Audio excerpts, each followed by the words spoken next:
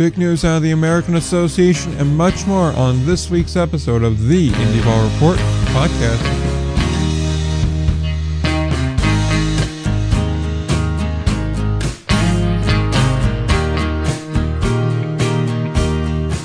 Alright, we are back again, episode number 148 of the Indie Ball Report podcast. I'm Nick, he's Will, and we have a shorter week, I suppose, but there is big news in the short week. Yeah, I mean, it is, there's not a lot of news, but I mean, at least initially, I assume the first story we're going to talk about, a pretty big trade happened. So, one that could certainly have a lot of impact on the season, certainly. So, you know what, even though it's actually, I'll put it as it's not terrible for the first week of January. That's how I view it. Yeah, I could agree with that. It's, that kind of New Year's week. There's a lot of, re-signings and stuff that we're not really going to get into, but the trade itself is certainly something of note, and that's why we're going to talk about it first, and we're going to talk about it now.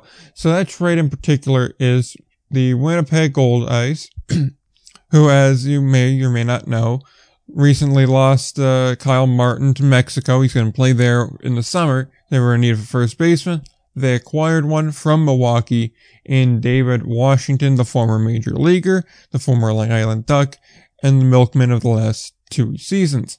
In exchange, they give up Tyler Smith and a player to be named later.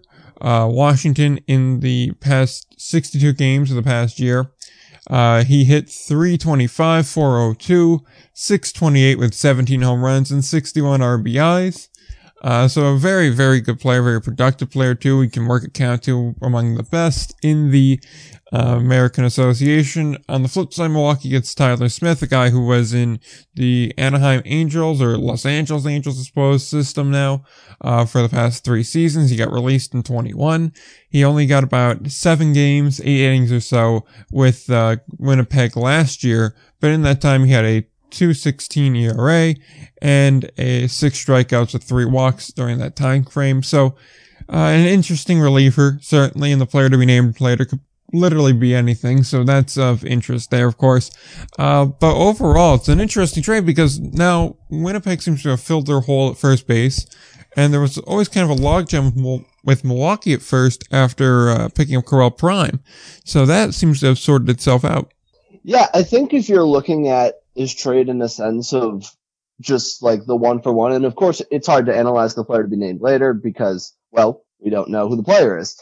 But I think it makes a lot of sense specifically for Winnipeg because, as you mentioned, they did have a hole at first base, and boy, does David Washington fill that hole. I mean, he's a perfect fit, power left-handed bat. He really helps out with that Winnipeg lineup. You'd think he's probably anywhere in that 3 to 5 range in that order next year. That makes the middle of their lineup dangerous. So it makes a lot of sense. As far as who they got back and Tyler Smith, I guess there's just a lot we don't really know yet because a lot of his minor league career and affiliated ball with the Angels organization is kind of inconsistent, to say the least. I mean, with in 2021, this past year, with High A, I mean, he definitely he had a pretty rough go of it. I mean, ERA wise, but hey, listen, the strikeouts are there. Walks are certainly high as well. At least in that small sample, when he came over to Winnipeg, the strikeouts aren't where you would like them to be, I guess, for a reliever, where that's kind of his big calling card. Mm-hmm. But I mean, the strikeouts are there historically for them, so I think it is. I think Tyler Smith could be a decent option as a middle reliever, even a setup guy. And I do trust Milwaukee looking at relievers because they do seem to turn out so many good relievers and guys that really, it seems like they almost came out of nowhere. So I trust Milwaukee as far as how they're evaluating relievers. But I mean, if you're looking at like a specific, just a 1-for-1, I mean, you'd have to say Winnipeg got the better end of the deal. However, with the acquisition of Correll Prime, not sure where Washington fit into that. So you kind of felt like this move was coming down the pipe. So, I mean, although I'd have to say that I think Winnipeg did outstanding job with this deal, and I think that they should be excited.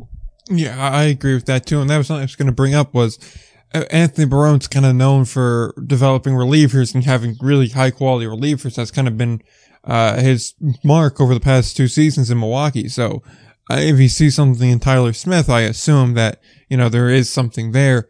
That said too, I mean, the only other place where this could have worked is if you would have thrown Prime into the outfield, and I suppose he could have done it as, like, say, a left fielder. But, I mean, that's not really the right spot for him. So you're all right. Well, this move was coming. I do wonder if they could have gotten something else for Washington, but I also understand it's kind of like, we're just going to kind of move him because that's kind of the right thing to do as well. But it's going to be interesting to see though, if it was, the right thing to do in moving Washington, bringing Prime in, or if, say, not bringing in Prime would have been better off and keeping Washington there would have been the right decision here. But overall, I do really like the move from Winnipeg. I think it also gives them kind of that I don't want to say seamless replacement, because, I mean, I'm not sure I'd go that far, but it is a really nice replacement for Kyle Martin, a guy that, was at the top of the list in RBIs. He was at the top of the list in home runs. He's at the top of the list in batting average as well. So, I mean, he was a solid player and almost certainly the best first baseman in the league last year. So now you replace him with a guy that is pretty comparable and probably was the top 3 or top 4 first baseman in the league. So it is a really, really nice fit in there. Look, it's really hard to replace a bat that's as good as Kyle Martin. And if you're out there seeking someone who's going to just simply be Kyle Martin's production, you're not going to find it. He's a stud. And it's really hard to replace that. But I think, David Washington is about as good as you can get. And honestly, they didn't really give up a whole lot. Winnipeg could simply, they could find a reliever to replace what Tyler Smith would have been in their bullpen anyways. So I think that it makes a lot of sense. Now, if Milwaukee was just simply looking to offload him and they kind of viewed it as, well, there's no way we can have him on our roster. That kind of takes away your leverage a little bit in trade talks, just because other teams know that you got to get rid of him. So it makes a lot of sense for Winnipeg, and Washington is a great addition. Look at his numbers last year. Maybe didn't have like a big 30 home run season, but he cut down on a lot of the strikeouts last year. When he was healthy. Hitting 325 and an OPS over 1,000. He had an excellent 2021 season when he was in there. And I think that's a tough break. You'd like to see what he could have been over Milwaukee in a full season. And I think that's the disappointing part. But I think a full season in Winnipeg, I think you could see some big numbers from David Washington. He's still really in the prime of his career at age 31. So I could see him being in line for a big year with Winnipeg. And, as I said, it's tough to replace the production of Kyle Martin and what he brought to that lineup and what he brought to that team. But David Washington is about as good as you're going to get. I think it's a great option to bring in as a replacement for Winnipeg. Yeah, I'd agree with that too. And also, keep in mind with a guy like David Washington too, you kind of want to do right by him. So if that means you gotta sell low on him, and that just you kind of move him on to another place quicker, so that way he knows what he's doing, he knows what his summer plan is going to be, then so be it. That's just kind of the way it has to go sometimes. So I'm totally cool on that move if that's what they needed to do on it. But yeah, no, I really like the acquisition for Winnipeg. Plus, who knows what the player to be named later could be? It could be, like I said, literally anything. Who knows? Maybe the Golden Knights fall out of contention. It's a solid player going back to Milwaukee there. That kind of bolsters them towards the end. It could be anything. So, hey, it's a very interesting trade, and I thought it was worthwhile to talk about. I said, yeah, I think it was, it's a big trade. And just bringing in a guy like Washington, who you would think would be one of Winnipeg's best hitters. I think it's a very nice trade for Winnipeg, just to wrap it up. Yeah, no, it definitely is. So on that note, we go to the real kind of last piece of American Association news this week. We have a re-signing and that is Butch Hobson is back with the Chicago Dogs for year 5. Club's inaugural manager, only manager in team history. He's back again for 2022. Overall as the Dogs manager, he is 193 and 164 and 2-3 in the postseason. That lone appearance coming, of course, last year in the semifinal, or I suppose North Division final, if you want to do it that way. Took it 5 games. Very good series, very fun series against Fargo Moorhead. Obviously, the Red Hawks managed to pull that out, and then, well, that's kind of the end of the line because Kansas City, but we're talking about Chicago. So, overall, a really, really good year for the Dogs last year. Not so much so in years past, but Butch Hobson is back, and he is a good manager overall. It almost seems like a no-brainer to bring him back. He was interested in coming back because, you know, not only was it a good year for the Dogs last year, which of course it was, but it was a team that, I mean, you know, we got to be honest here, a team that I certainly was not too keen on coming into the year.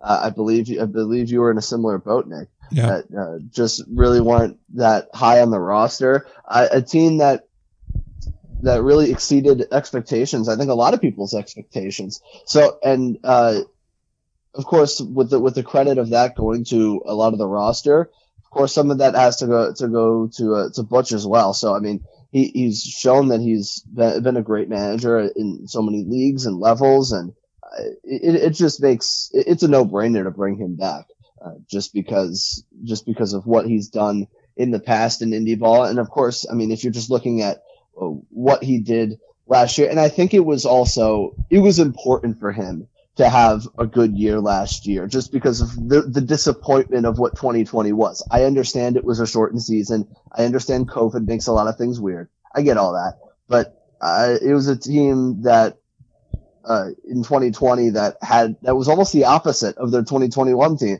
a team that we expected a lot from in 2020, and they really fell flat and they really struggled. So 2021 was a big bounce back year. You could maybe say it was a prove it year for him. And with the great year that the Dogs ended up having, and of course that Butch had as well running the team, I think it's a no-brainer to bring him back. Yeah, it really is, because he's the best possible option out there. Plus, I mean, if you want to look just across the board at what he's done in baseball, you're not going to find a more accomplished guy on any sort of notice. So I certainly agree with the move to bring him back. I think you're right, Will, too. I mean, he was kind of due for a good year, and he definitely had that year with a roster that neither one of us really I put much stock into. So it's going to be very interesting to see how he does in 22. I don't really think there's much of a Dogs roster formed up yet. So I'm going to be very curious to see how that roster winds up turning out. But I think overall, it's a really solid move. Yeah, I don't think you can make any complaints about it just because of the season that the Dogs had last year. And again, think of the division they play in. I mean, it's a really difficult division, top to bottom. So their schedule is difficult. They're playing good teams every single night. So, well, maybe not Gary. That's besides. Plus, you got Lake Country now too. That's true, and I don't know. Like it used to be back in the day, Nick. Yeah. I'm old enough to remember when teams in their first year in independent leagues really struggled. Yeah, what the hell happened to those days? Oh, really? Like, I mean, because even Charleston really rebounded too. So maybe we'll get back to that. You know, who knows? I'd like to get back to at least one of these teams not being great. Are you rooting for the Dockhounds for Lake Country to be bad? I'm not rooting for them to be bad, but I'm rooting for one of these teams to be bad, so that way we can at least have some normalcy. Yeah, it's like, because remember when the Rockers and High Point Rockers in the Atlantic League in 2019 were so good, but everyone thought they were going to be bad, and it just seemed like, I don't know, it seemed like at the time, like, wow, this is so unusual. A team coming in their first year and being so good. And then Lexington said, well, watch this. Yeah. I mean, especially with High Point too. At least with Lexington, you looked at the roster and you were like, okay, this is going to be a really good team. And then it was. But like with High Point, you looked at it and you're like, okay, there's Akeel Morris and that's about it. And then it was like, oh, no, wait, they're actually all really good and I don't know how they're doing this. Yeah, and I think from what I remember about that team, it was just a lot of guys that a lot of guys who were one of the the Frontier League's better players, or the American Association's better players, or the Can-Am's better players. Yeah. They kind of all just converged them into one team, and it was really good. And it turned out to be really good, and the Rockers made a lot of good moves in season. But yeah, it's funny when you think about what Lake Country is going to be, because Lake Country, of course, is going to be in that difficult division. And I don't know, it's a new era where teams are just coming in and they're just picking up and they're not only competing right away, but they're contending right away. So it's definitely a different time. It definitely is. And overall, it's definitely better, but still, it's just, it's kind of weird. Great. It's definitely kind of weird to see. So yeah, no one wants the Texas Air Hogs. Rest in peace. No, yeah, the team is. We don't need that team back. I mean, listen, that ballpark's nice and all, but like, it's a cricket stadium now for a reason. When you have a team that consistently won like 20 to 25 games a year, or whatever they maybe 30, something in that range, like. Come on, year after year after year. Yeah, the best thing that come out of that organization is pretty much Tyler Matzik. That is true. That's about it. It's not a bad thing to come out of your organization, though. Exactly. So, on that note, we got two last things, because there's one thing in the notes here, and then there's another thing I just remembered when we jumped on, which was just a Q&A question that we forgot to get to last week. That I didn't see until we were finished with it. I was like, well, we're done recording this and it's like nearly 2 hours long, so we're not going to pack this on. We'll just get to it next week. So let's get to the news story and then we'll get to the Q&A question and then we'll be kind of much through for the week because like I said, it's a shorter week. Last thing here is from the Frontier League, namely the Gateway Grizzlies. There is some form of a kid home run derby that's going to run from May 20th through May 22nd, with a ceremony honoring the three teams competing, or at least a rep from each of the three teams competing on May 18th. It costs $500 to enter. There's a U10 team, a U9 team, and a U8 team. Minimum 3 games, and you get 15 tickets to the May 18th game. The whole thing is honestly a bit confusing because it didn't say if you enter as a team or if you just enter and then you're placed on a team. So I don't really quite grasp that part because then it said additional members pay like $20 and the team can be up to 50 people. So I'm not quite sure, like I said, if it's you have a team on there of a certain amount of people and then you can pay $20 to add more people on at a later point. If it's just like, okay, the 10-year-olds are on the U10 team. Then we go to the U9 team for any overflow for 9-year-olds, and then same for 8-year-olds. I would think it is like it's just like a site where they hold travel games. Yeah, it's gotta be. Yeah, because that's how I just kind of figured this is how it works. Is just they run this whole kind of home run derby, and it's like okay, 10-year-olds versus 9-year-olds versus 8-year-olds. And we can have up to 50 in each grouping here, and you pay like $500, but then the extra 20 thing confused me from the way the flyer was laid out. So I don't quite understand it. But it does seem interesting, I will say that. I want to bring up this other point about the flyer. Yeah. I don't like, so it says on the flyer, obviously this is a podcast, so, yeah. You know. I mean, I'm sure you could look in the show notes. You can see it for yourself if you're interested. Yeah. But on the flyer, it says, and I quote, "Play on fields where home runs are likely in every game." Okay. Now, what kind of like current NBA participation trophy garbage is that?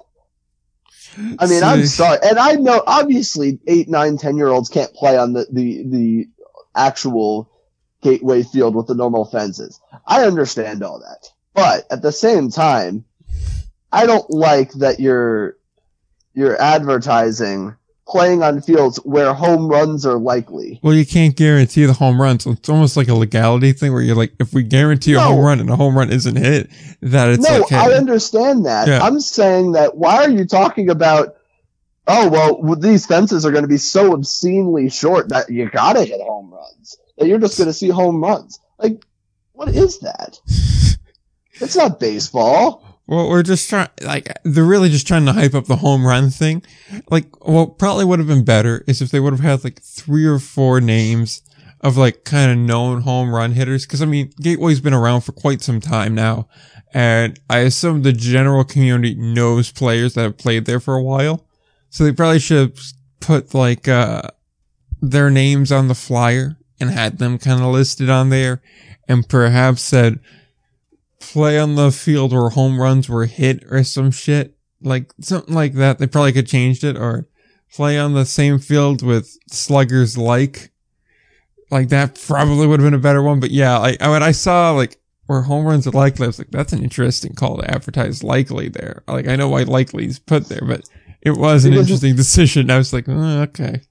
Yeah, because, look, I think that, for example, you know, like, I'm not sure how much baseball you played when growing up, Nick, but like, you never went to, like, Cooperstown or anything. No. I don't know.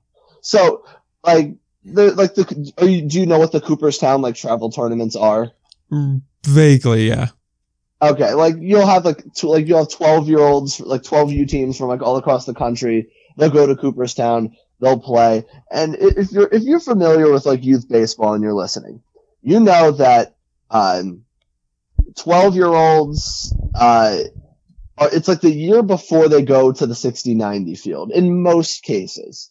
And so it's usually like 50-70 where you're playing on, playing for 12-year-olds. And some 12-year-olds are just huge.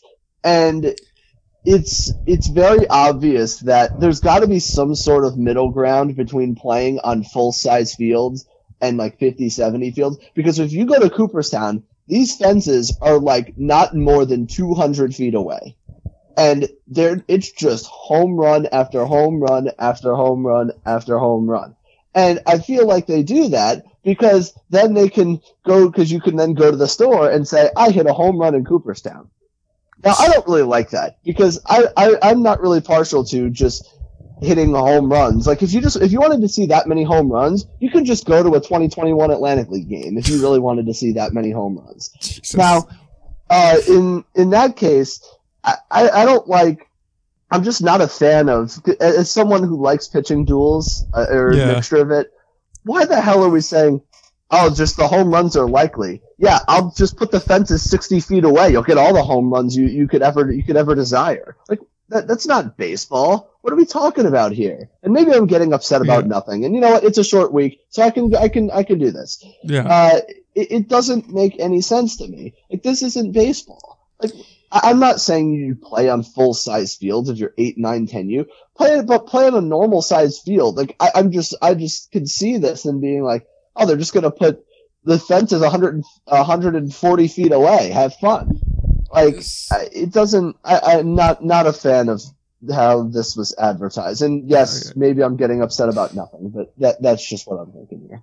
Okay, either way, it's entertaining, so I'm cool with it. But 3 points. 1, it is still youth baseball for like 12-year-olds and under. The point of it is kind of just to have fun and learn fundamentals, not to, like win games or anything like that. I don't really think the goal to win games really comes into your like high school age. At that point, it's like, okay, yeah, then the goal is to, win games and improve as a player and, play the best player at that point. But I mean, up to that point, I think it's kind of like, make sure you enjoy playing the game and you have good fundamentals. It's kind of like the goal. But the second point here is the quote of this episode is going to be straight from the mouth of Will Thompson. There are some 12-year-olds that are huge. That's the quote of the week right there. I thought the quote of the week was going to be, if you wanted to see that many home runs, just go to a 2021 Atlantic League game. That's a contender as well. I'm not going to throw it out there, but it just is, if you took it out of context, which one sounds more like, what the hell?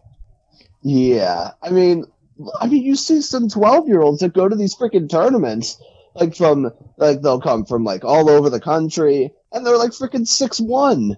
How the hell did that happen? Well, look, sometimes I'm a big guy myself, but like 12 years old, and they're like, and you should see, like, when I went up to, I didn't play Cooperstown, I didn't play baseball a ton growing up, but my brother did, so I went there.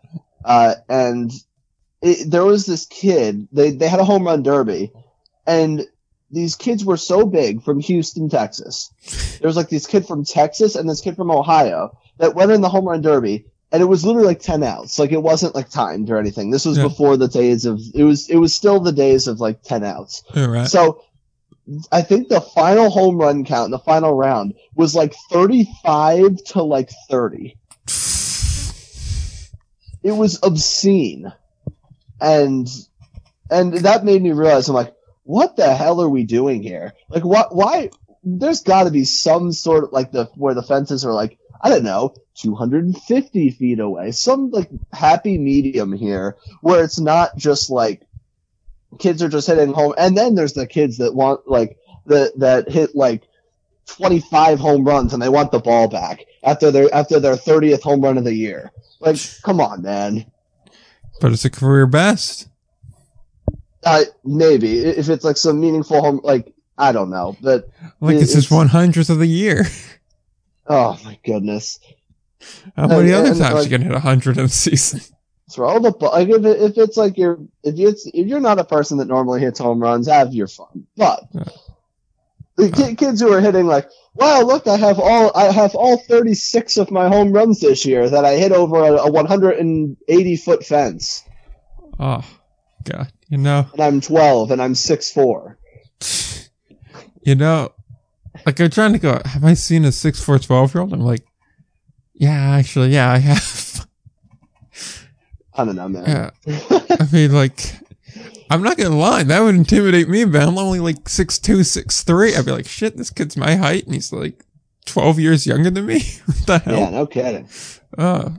Yeah, but yeah, so that's as far as news goes, all we have.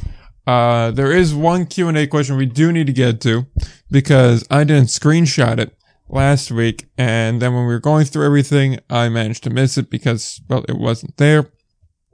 So we are going to get to that right now. I'm just going to pull it up so that way I make sure I read the question correctly.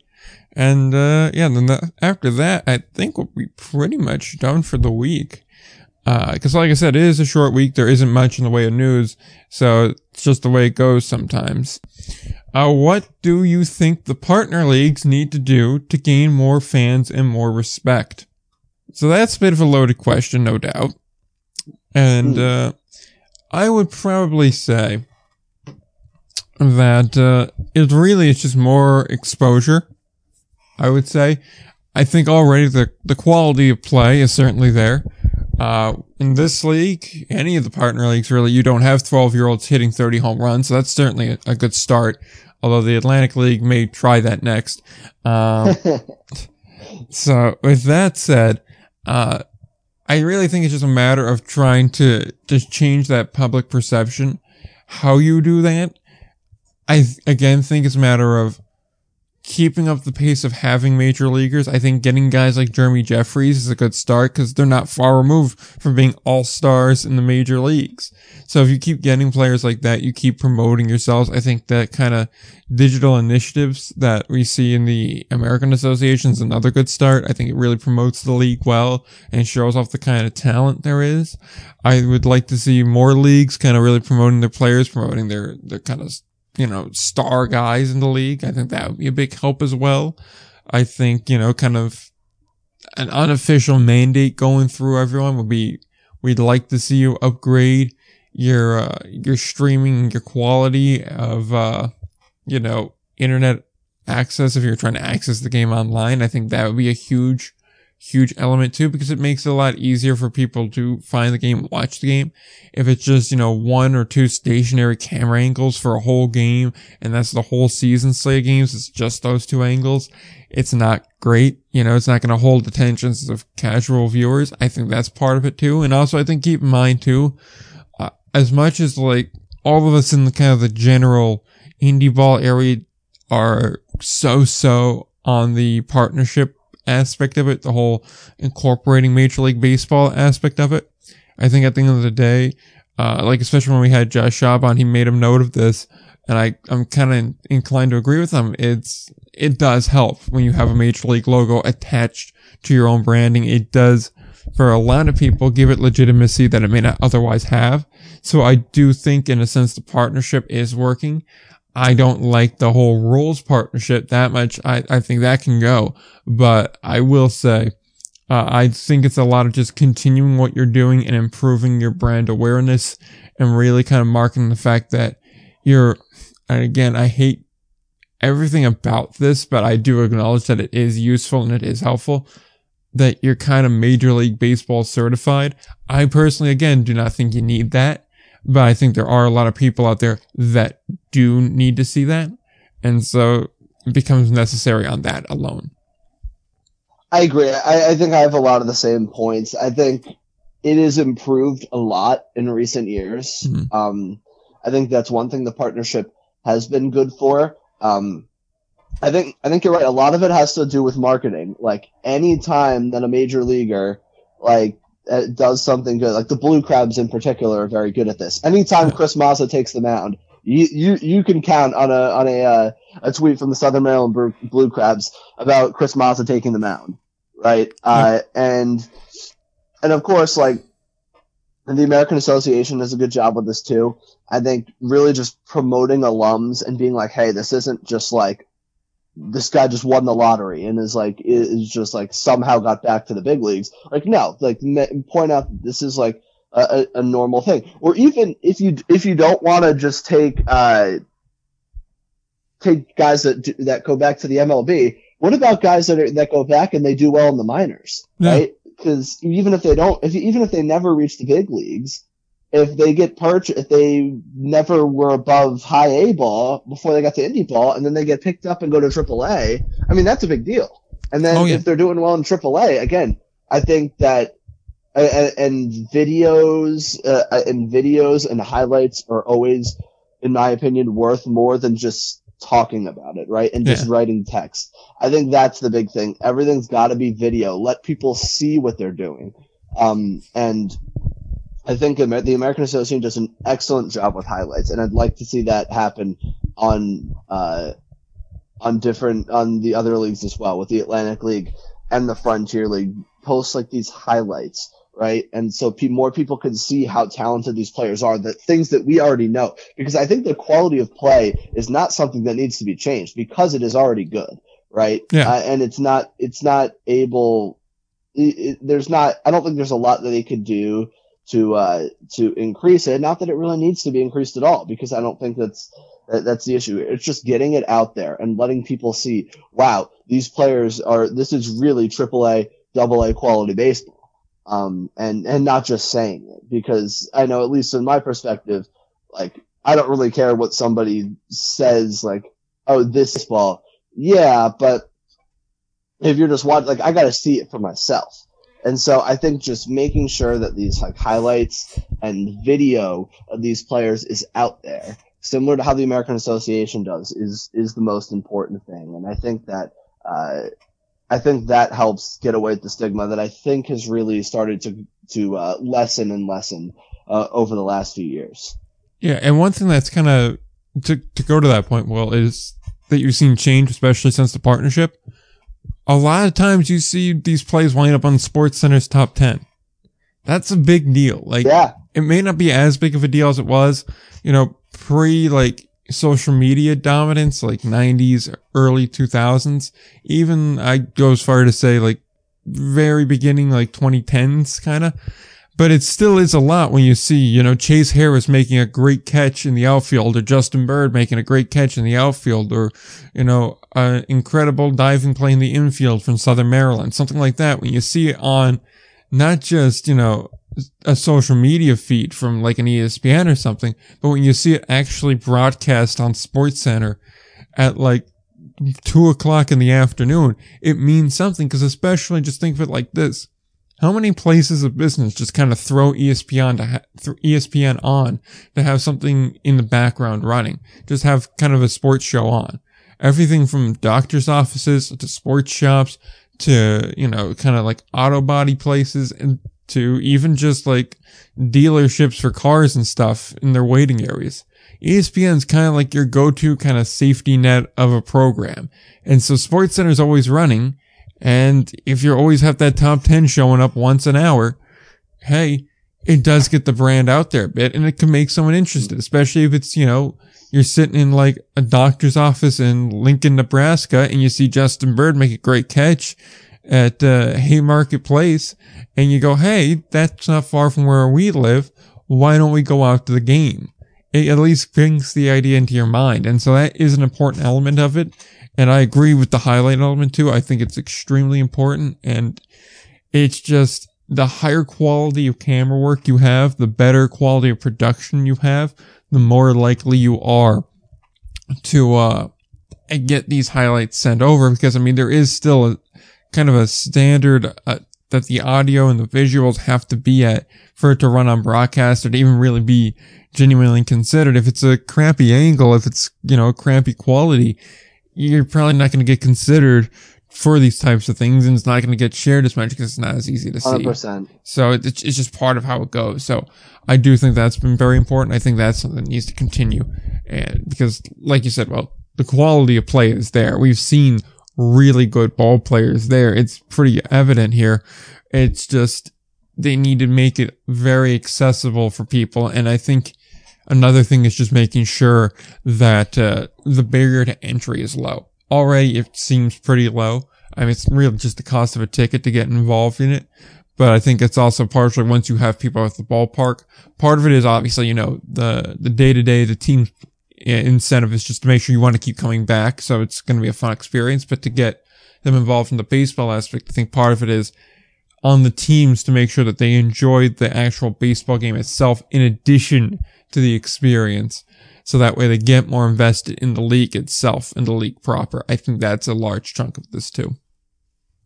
Yeah, I agree with all that. I think it's just that kind of exposure. And of course, you make a really good point about the camera quality. Yeah. I think that's very important, or else you're not there. No one's going to put like a thing on ESPN or top 10s. Cause listen, most of the American Association broadcasts are like top notch. Yeah. Like as far as their camera quality. And of course, they charge for it. So they charge for AA.TV. So they have the ability to do that. And maybe the Atlantic League, would follow doing that sort of thing. But, so I think you make a lot of good points there. And I think that it's all just about exposure. And yeah. so, and I think that's what we'll continue to see. Yeah, exactly. So that's I think that's a pretty good way to answer that question. It really just comes down to exposure, I think. With that said, we're kind of at the end of the line this week. It's a bit of a shorter episode, one of the shorter ones, especially as of recent, but that's just kind of the way it goes when there's not much news here and we don't have an interview. Hopefully next week we'll have one. If not, definitely the week after that. So we'll look forward to that. We will see what the week brings, as they say. With that said, we're going to go to the plugs and then we'll get out of here. If you want to follow the show on social media, you can do so on Twitter at IndieBallPod. You can also do so on Instagram at ALPB_news or at IndieBallReport. Likewise, if you want to find links to anything we mentioned, including that flyer to the Home Run Derby in Gateway, you can do so on the website, IndieBallReport.com, and do so under the show notes tab. Just look for episode number 148. Should be all the way at the bottom of the page. And you can just click to open that and you'll have all the show notes, all the links, all the timestamps, all the credits and everything that you need. There also you'll find links to all the episodes, including last week's Q&A where we did about 34 more questions like the one we just did. And that's over the course of about an hour and a half. So you could definitely check that out on the website as well as everything else. They're sorted by a year and via interview. So you can find everything very easily over there, including articles that we've started writing. Those are on the Instagram page as well, if you don't like reading on the actual website. So all that is there for your viewing pleasure should you want it. And with that, all we have left to plug is the podcast itself. I'm not sure where you're listening to it now, but we're available on pretty much every single podcatcher: TuneIn, Stitcher, iHeart, Odyssey Radio, Google Podcast, Amazon Podcast, Apple Podcasts. Like I said, just about anywhere and everywhere you can find podcasts, the show is available. So be sure to rate, review, and subscribe wherever you get the podcast, if possible. That said, do we have anything else left to add this week? If anyone knows how to donate a jaw, let me know, because I would like to donate my jaw to Dougie Hamilton. Because this is a terrible break. Got a puck to the face. Broke his jaw. He's out. That stuff only happens to the New Jersey Devils. But that's some bad New Jersey Devils news. Good New Jersey Devils news. Since coming back from the little hiatus break, whatever you want to call it, due to COVID and the Christmas break, and I don't know. I don't even know what you want to call that weird little break. But Jack Hughes has been absolutely incredible. Like, absolutely incredible. He is a superstar, and I'm glad he's a New Jersey Devil for a long time. But, the Devils are only 3 points out of a playoff spot. So, I don't know. You also don't have Dougie Hamilton anymore, so... No, we don't have Dougie Hamilton, and that's very sad. And of course, out of all things, it's a puck to the face and a broken jaw. Something that is a complete freak accident and you can just do nothing about. They probably could just slap a cage on him in about 3 weeks and he'll be fine. I know. But any game without Dougie Hamilton means Mackenzie Blackwood, who he had a good game last night, but has struggled a lot, before that. That means he's inevitably going to face about 50 shots a night, which is not going to be. I can imagine that. The Rangers are just fighting through COVID issues at the moment, so once we get Igor back, once we get Panarin back, it'll all be fine. That's all we're waiting on. Plus, we've done well enough where we can afford to drop a game or two. Plus, we may not even be playing on Saturday because we don't know what Anaheim's COVID situation's like, so I really don't have anything else more than that to add. I'm kind of good on the week. So, with that said, until next time, don't forget to play ball.